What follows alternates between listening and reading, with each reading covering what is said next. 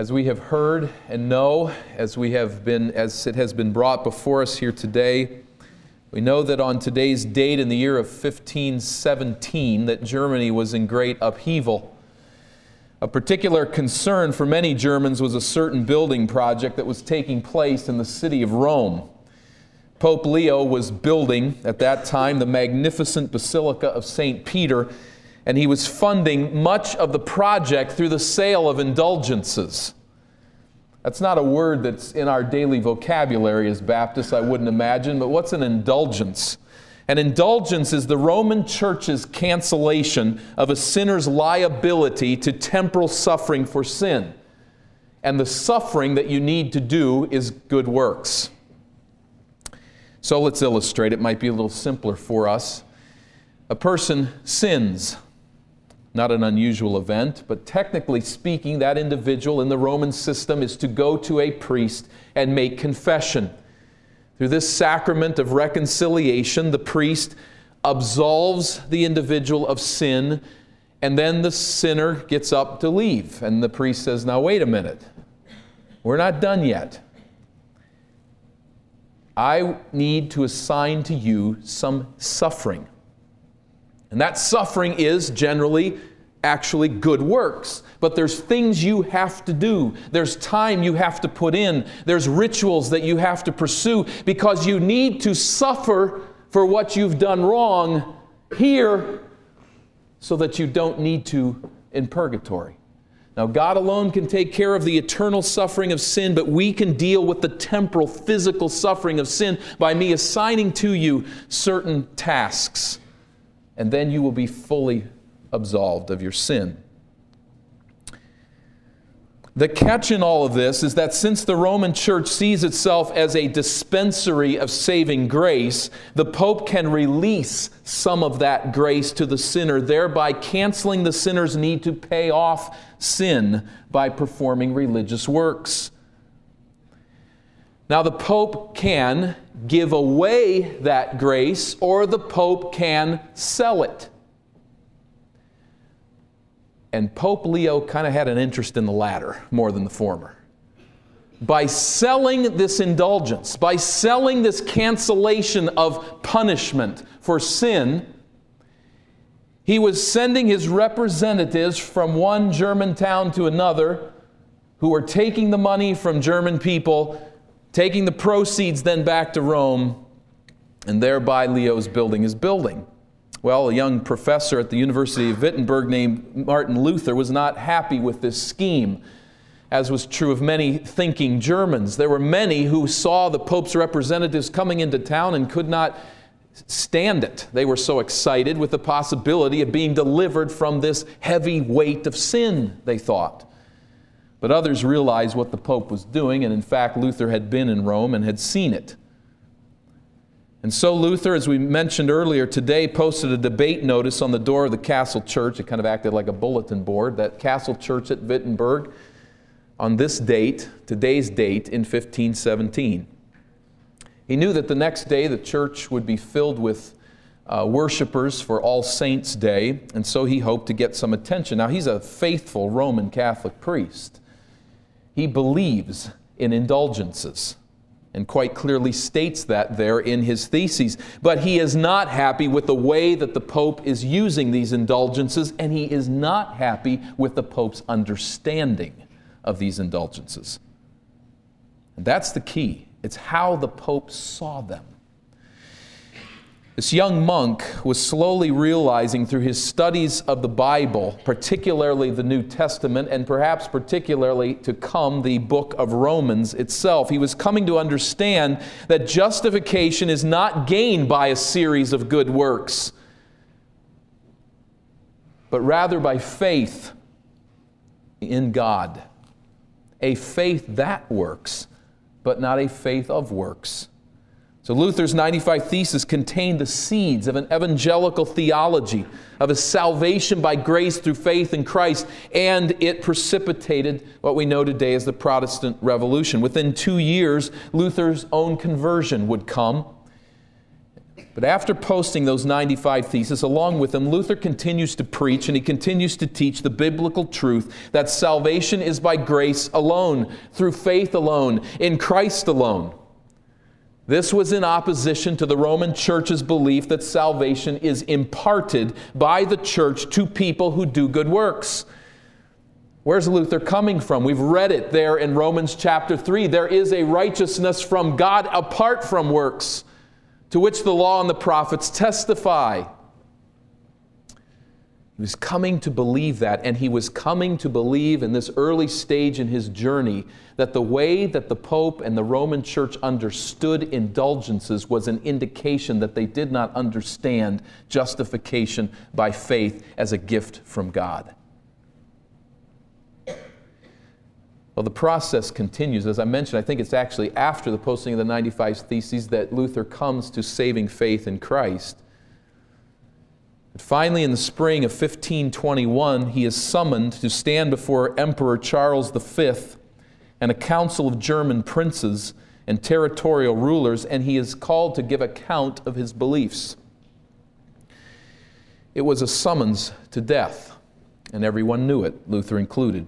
4 p.m., April 17th, Luther stood in the simple garb of a Roman monk before the emperor of the Holy Roman Empire, bedecked in all of his regal splendor.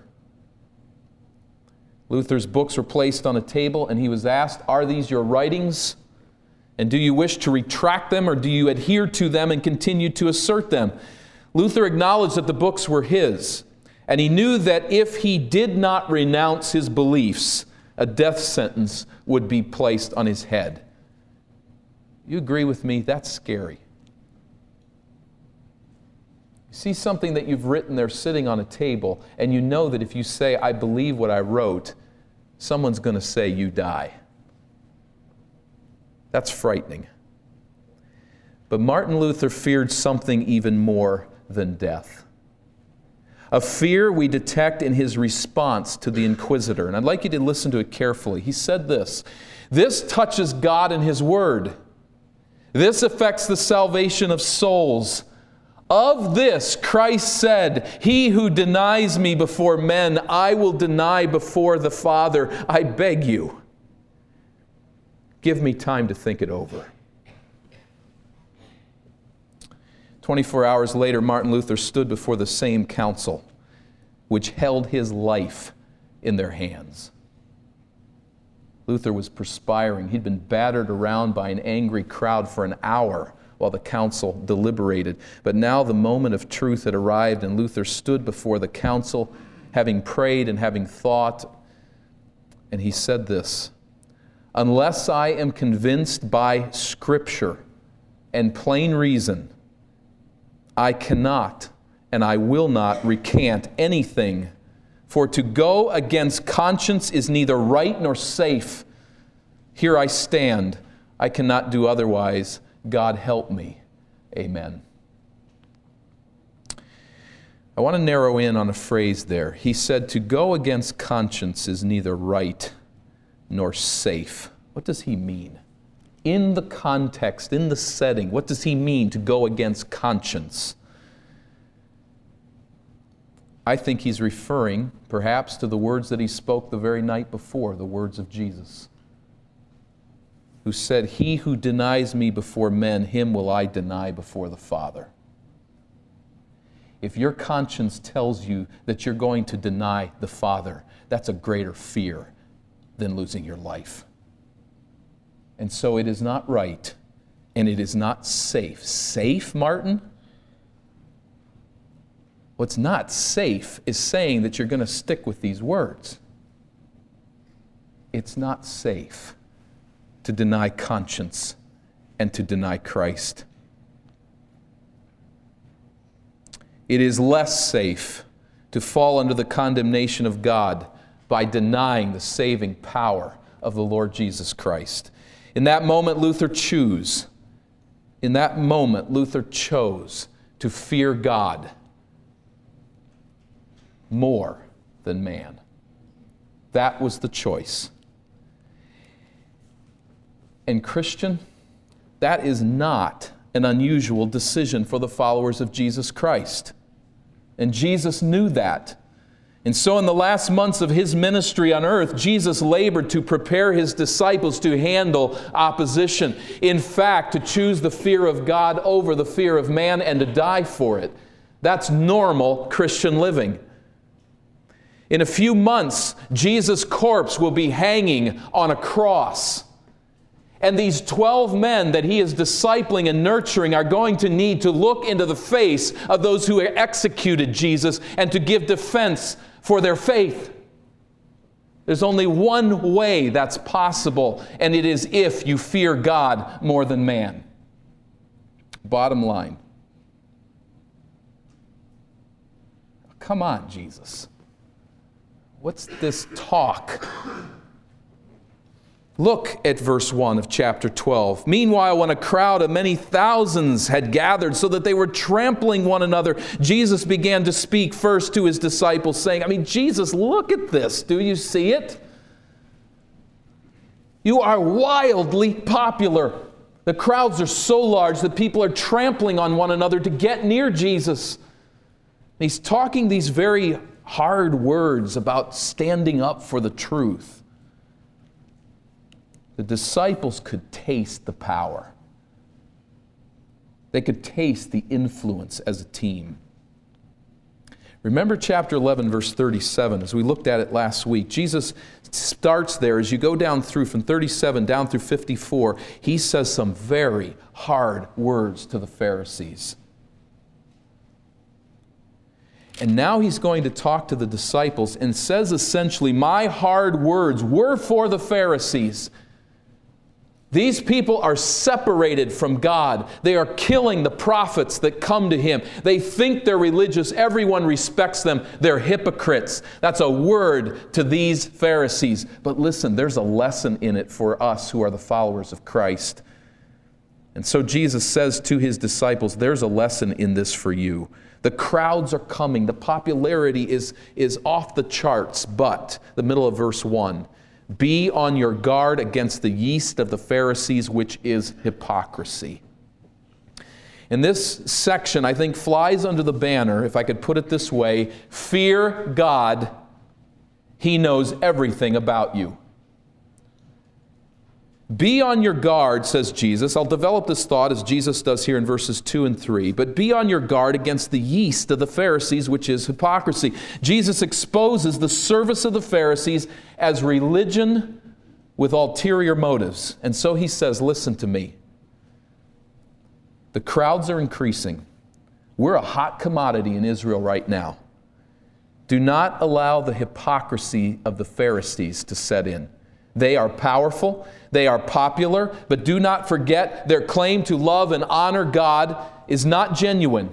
They are proud, they are self-serving. Don't let them draw you in. Power can corrupt. Don't give in to hypocrisy. Well, that puts the disciples in a sort of strange place because these Pharisees are very powerful people. And what is going to happen if we reject them?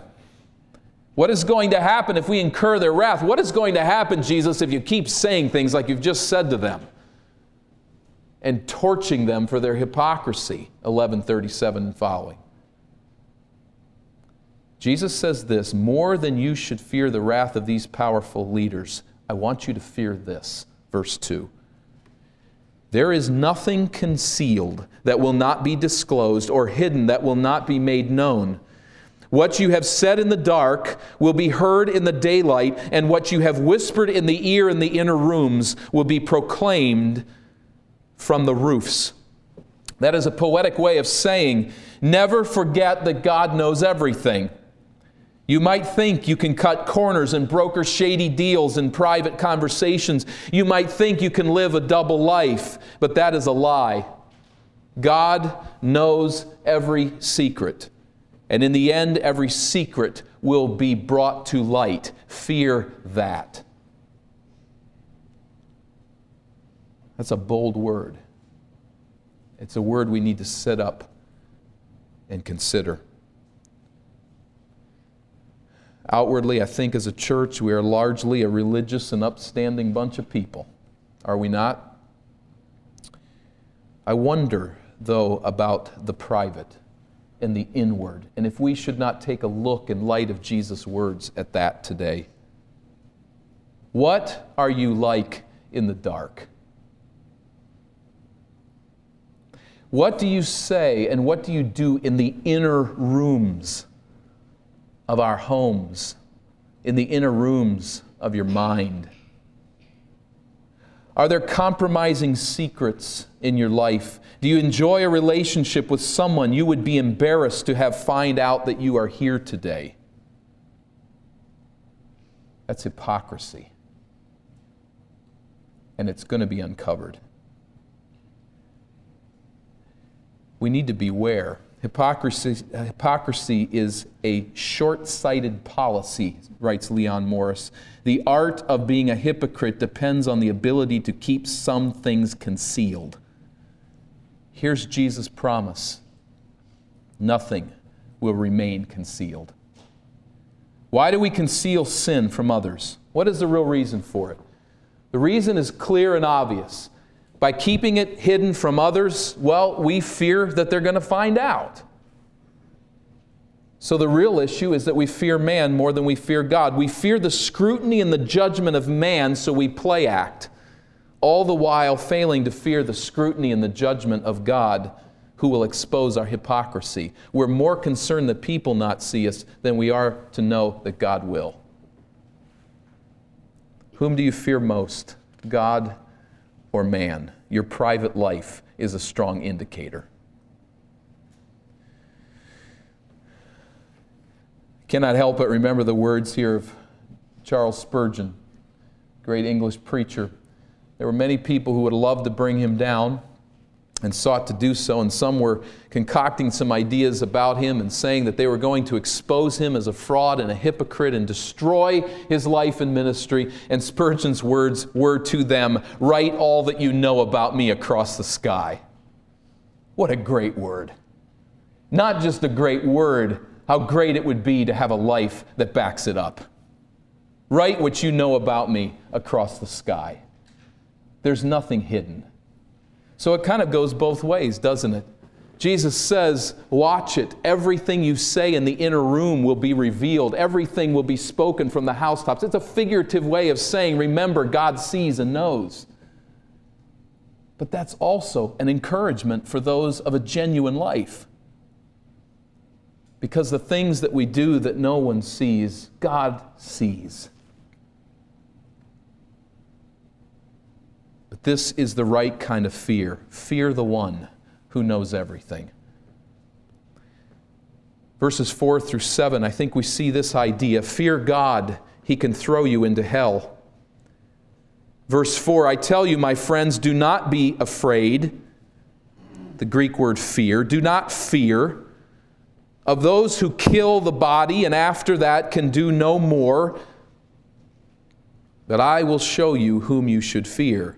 Fear him who after the killing of the body has power to throw you into hell. Yes, I say to you, fear him. Now, a preacher who skips these verses when preaching through Luke is not being a faithful preacher. In fact, there might be some here among us today who, when I made that statement, he can throw you into hell, say, oh, now, that's not how the Bible speaks. Some Baptist that's off all cockeyed again, saying these outdated, fearful things. I've just quoted Jesus. And I think to skip what Jesus says here is not playing fair with the text. Nor do I think it is fair to somehow soften and smooth his words out so that they please polite ears. That's not faithful to what Jesus said and to the Spirit of Christ. I don't think Jesus meant to be soft here. What did he say?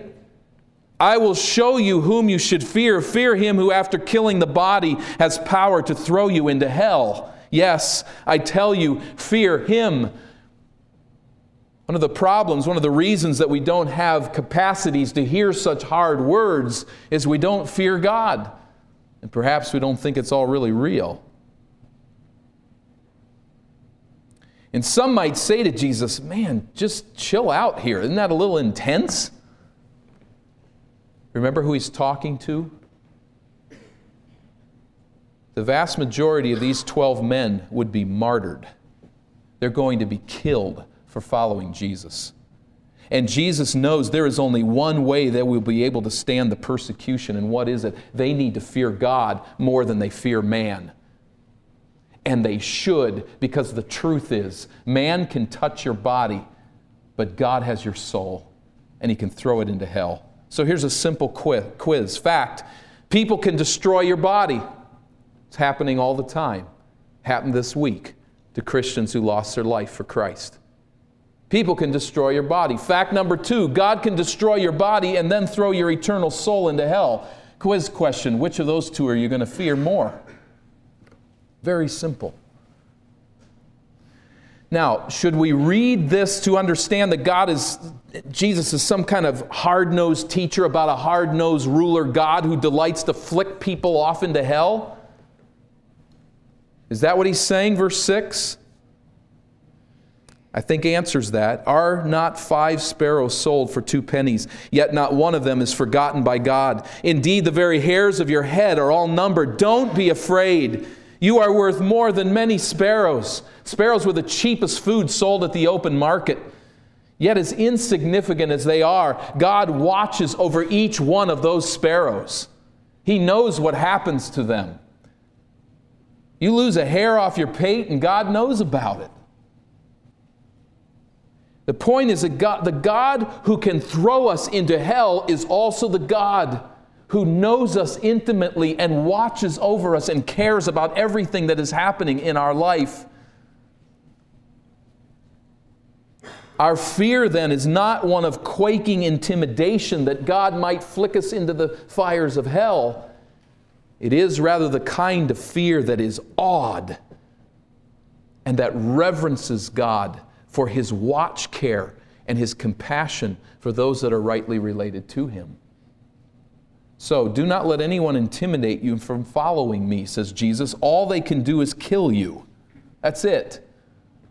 Remember that I will meet you in eternity. And remember that I'm watching over you. Fear me, not them.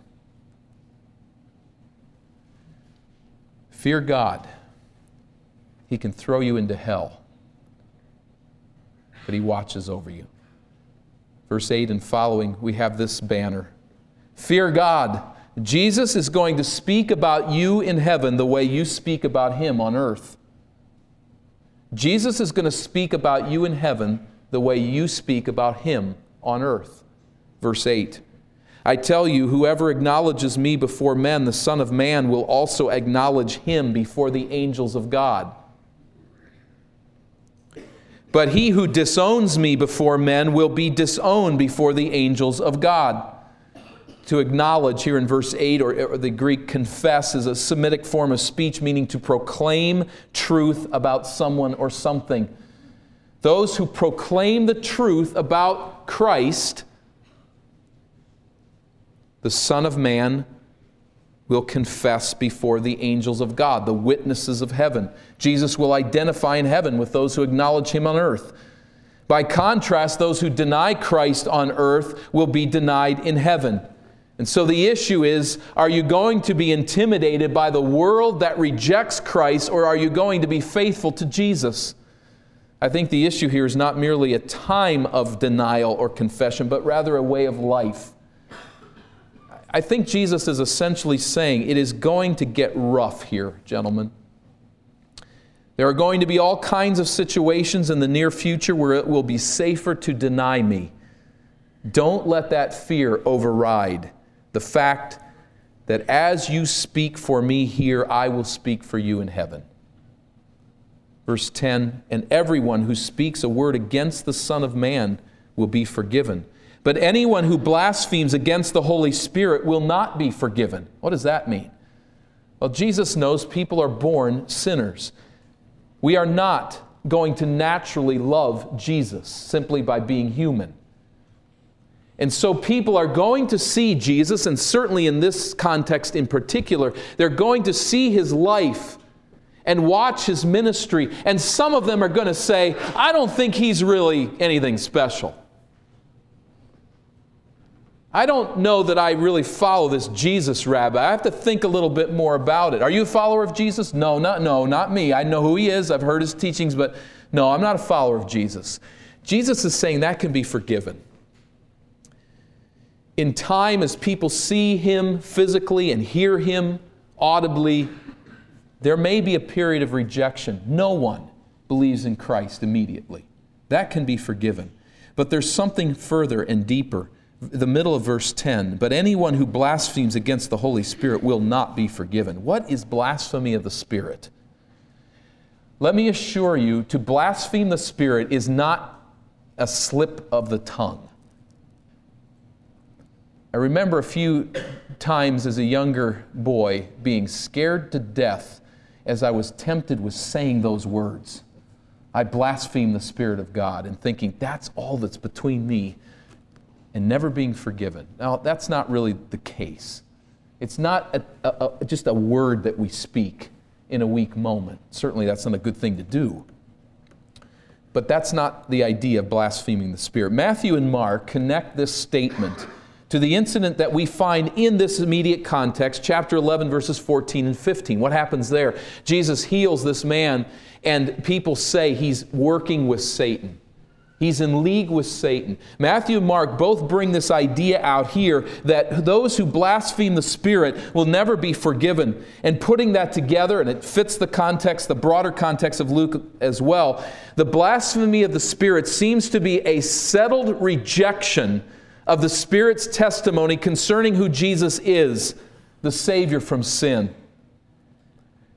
One commentator says, it is conscious, persistent, wicked rejection of the Spirit's witness. It is a setting of the mind against the Spirit of God. Another commentator, a persistent and decisive rejection of the Spirit's message and work concerning Jesus.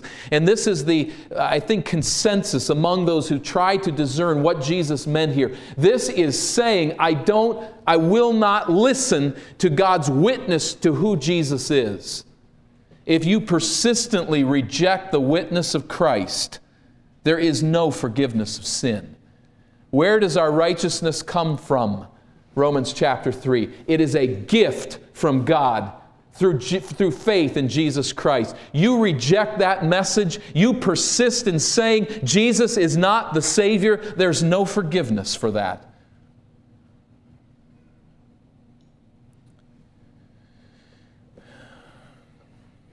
And I wonder where we stand as God's people in light of that truth. When Jesus says, those who confess me before men, I will confess before the angels of God. Do we cower and hide our allegiance to Christ? Are we an embarrassed people?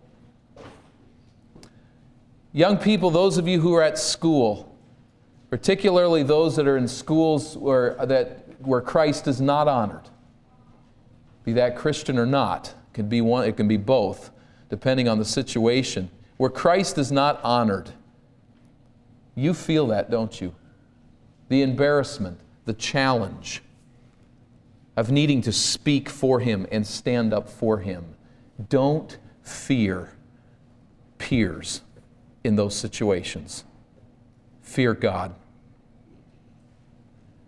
You may not be in a school where that's the case and where that's the challenge that you face in your faith. You'll find it. There'll be places where there are kids who intimidate you, and you want to fear them more than God. Remember who God is and stand for Jesus. It's not just for kids, is it, adults? It's also that guy at work. That lady next door is a neighbor, doesn't have any time for Christ. It's the pressure of laughing about the things that God doesn't laugh about, and prioritizing the things that God despises, and identifying with the people who aren't set in a picture of popularity. Do we speak for Christ? Do we stand for Him? Do we confess His name before others. Let's fear God, remembering that what I say about Jesus on earth is what He will say about me in heaven. All the hypocrisy will be gone. All the hiding will be gone. And the truth will be told. Where do we stand? Does your fear of what people might think keep you from obeying God in some area of your life? Fear God. Once again, we have to ask here, is God just a harsh father who tells us to buck up and face the firing squad without fear? And remember, there's going to be a report card in heaven. And everything that you said, you got to remember, I'm going to say about you, and that's the end of the topic. That's not the end of the topic. Remember the sparrows? Remember the hairs on your head? Same idea here in verse 11. When you are brought before synagogues and rulers and authorities, do not worry about how you will defend yourself or what you will say, for the Holy Spirit will teach you at that time what you should say. You're going to come before whom? They're going to come before whom? Synagogues, rulers, authorities. These individuals are going to be stood up in front of councils. And people are going to be asking them to deny their faith. When you're in that spot, says Jesus, I'll be there. I'll be there with you. Don't worry about preparing this long speech. I'll be there. Don't try to get your defense all up and ready. I'll have you say what you're supposed to say. What you need to do is fear me and not them, and the Spirit of God will strengthen you to say what is right. By the way, this has got nothing to do with preparing sermons, all right? There's some preachers who've taken this and said, yeah, see, I just get up and speak, and the Spirit speaks through me. And as somebody wisely noted in my reading this week, yeah, and they tend to say those things to one church after another, because there's really not a whole lot there when we just talk off the top of our heads. It's no point, teachers who teach young people here in our church or parents at home, to not study as we teach and preach the Word of God. That's not the context. The context is you're being arrested and you're being hauled in front of some people. Don't spend your time worrying about exactly the right words to say. Realize that I will be with you in that moment in a unique way. So that what you speak before that council, I'll be there and I'll meet you in heaven. Don't fear man. Fear God. He knows everything. Fear God. He has the power to cast you into hell. Fear God. Jesus is going to speak about you in heaven what you speak about Him on earth. Fear God. And when you do, you can trust in His care. He knows where you're at. He knows what you suffer. You can trust in His presence. He will witness for you as you stand before others. What could happen with our young people and our adults here in this church as we would really believe that truth? Not being obnoxious.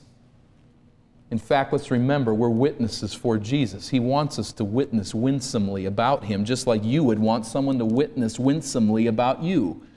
The call is not to be obnoxious and to simply get our point in every time that we can, and to interrupt people, and to always turn everything into a statement about Jesus that makes no sense to anybody. None of that's got anything to do with this.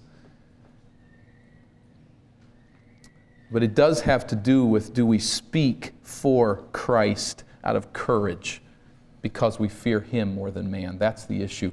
When the body of the great Scottish reformer John Knox was laid to rest, it's reported that someone said he feared man so little because he feared God so much. And living in such a world, we must be prepared to confess Him and to honor Him even when it hurts. We do not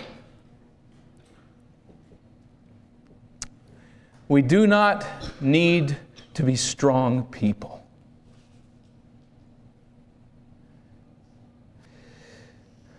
What we need to do is to fear God and know that He's strong.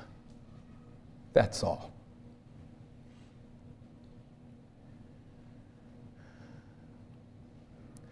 And my tears come from a picture I can't get out of my mind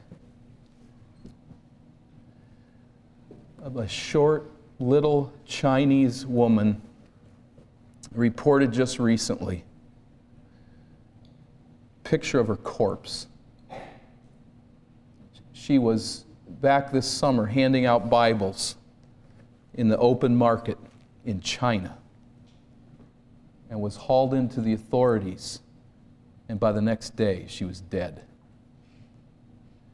Dying of, quote, sudden disease.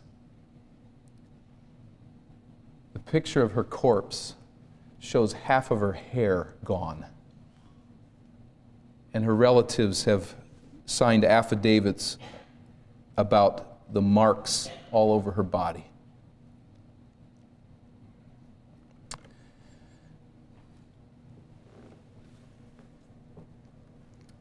What business does a short, little Chinese woman have standing up to authorities and saying, I will not renounce Jesus? Who knows what went on in that police station? Who knows? You know who knows? Jesus knows. And I believe that He was there and spoke a word to that woman. Don't fear them. Fear me, and I'll meet you in heaven.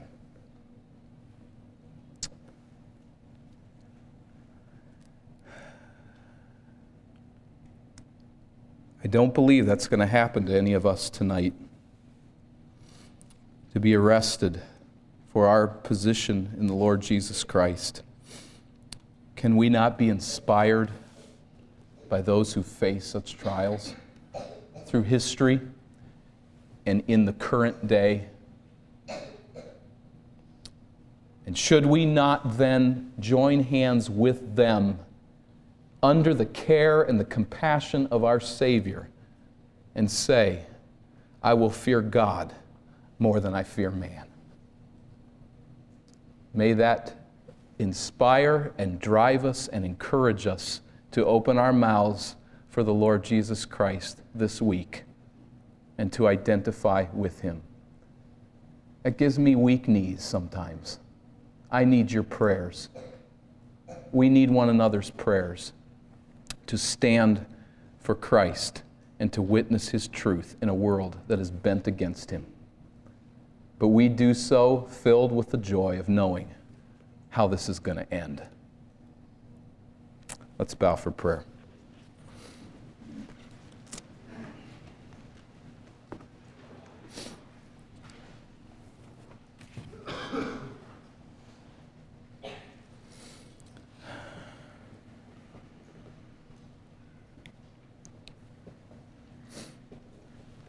Lord, we thank you for the words of Martin Luther. And though this world with devils filled should threaten to undo us, we will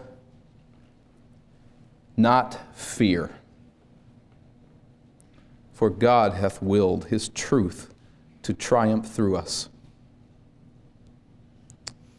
The prince of darkness grim, we tremble not for him. His rage we can endure. For lo, his doom is sure. One little word shall fell him.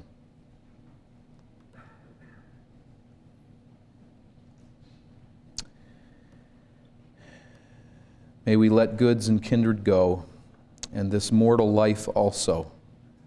The body they may kill. God's truth abides still.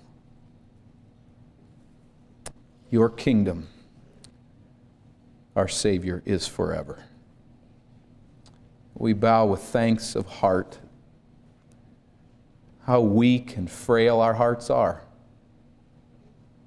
But I trust how filled now with gratitude when we consider those who have given their life for Christ.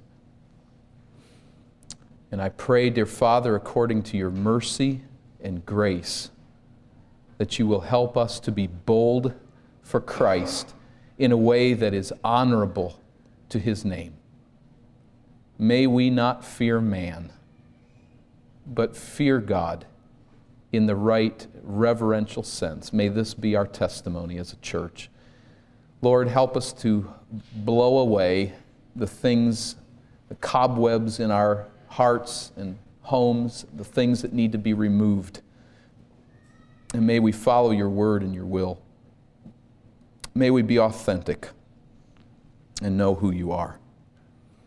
God, I pray for anyone that knows you not as Savior, and I ask that you'll draw them to you as the Savior from the wrath that is your justice upon sin. Draw to saving faith those that need to fear not man, but the one who can throw body and soul into hell. God, may they know that he loves and comforts and cares. We pray in Christ's name. Amen.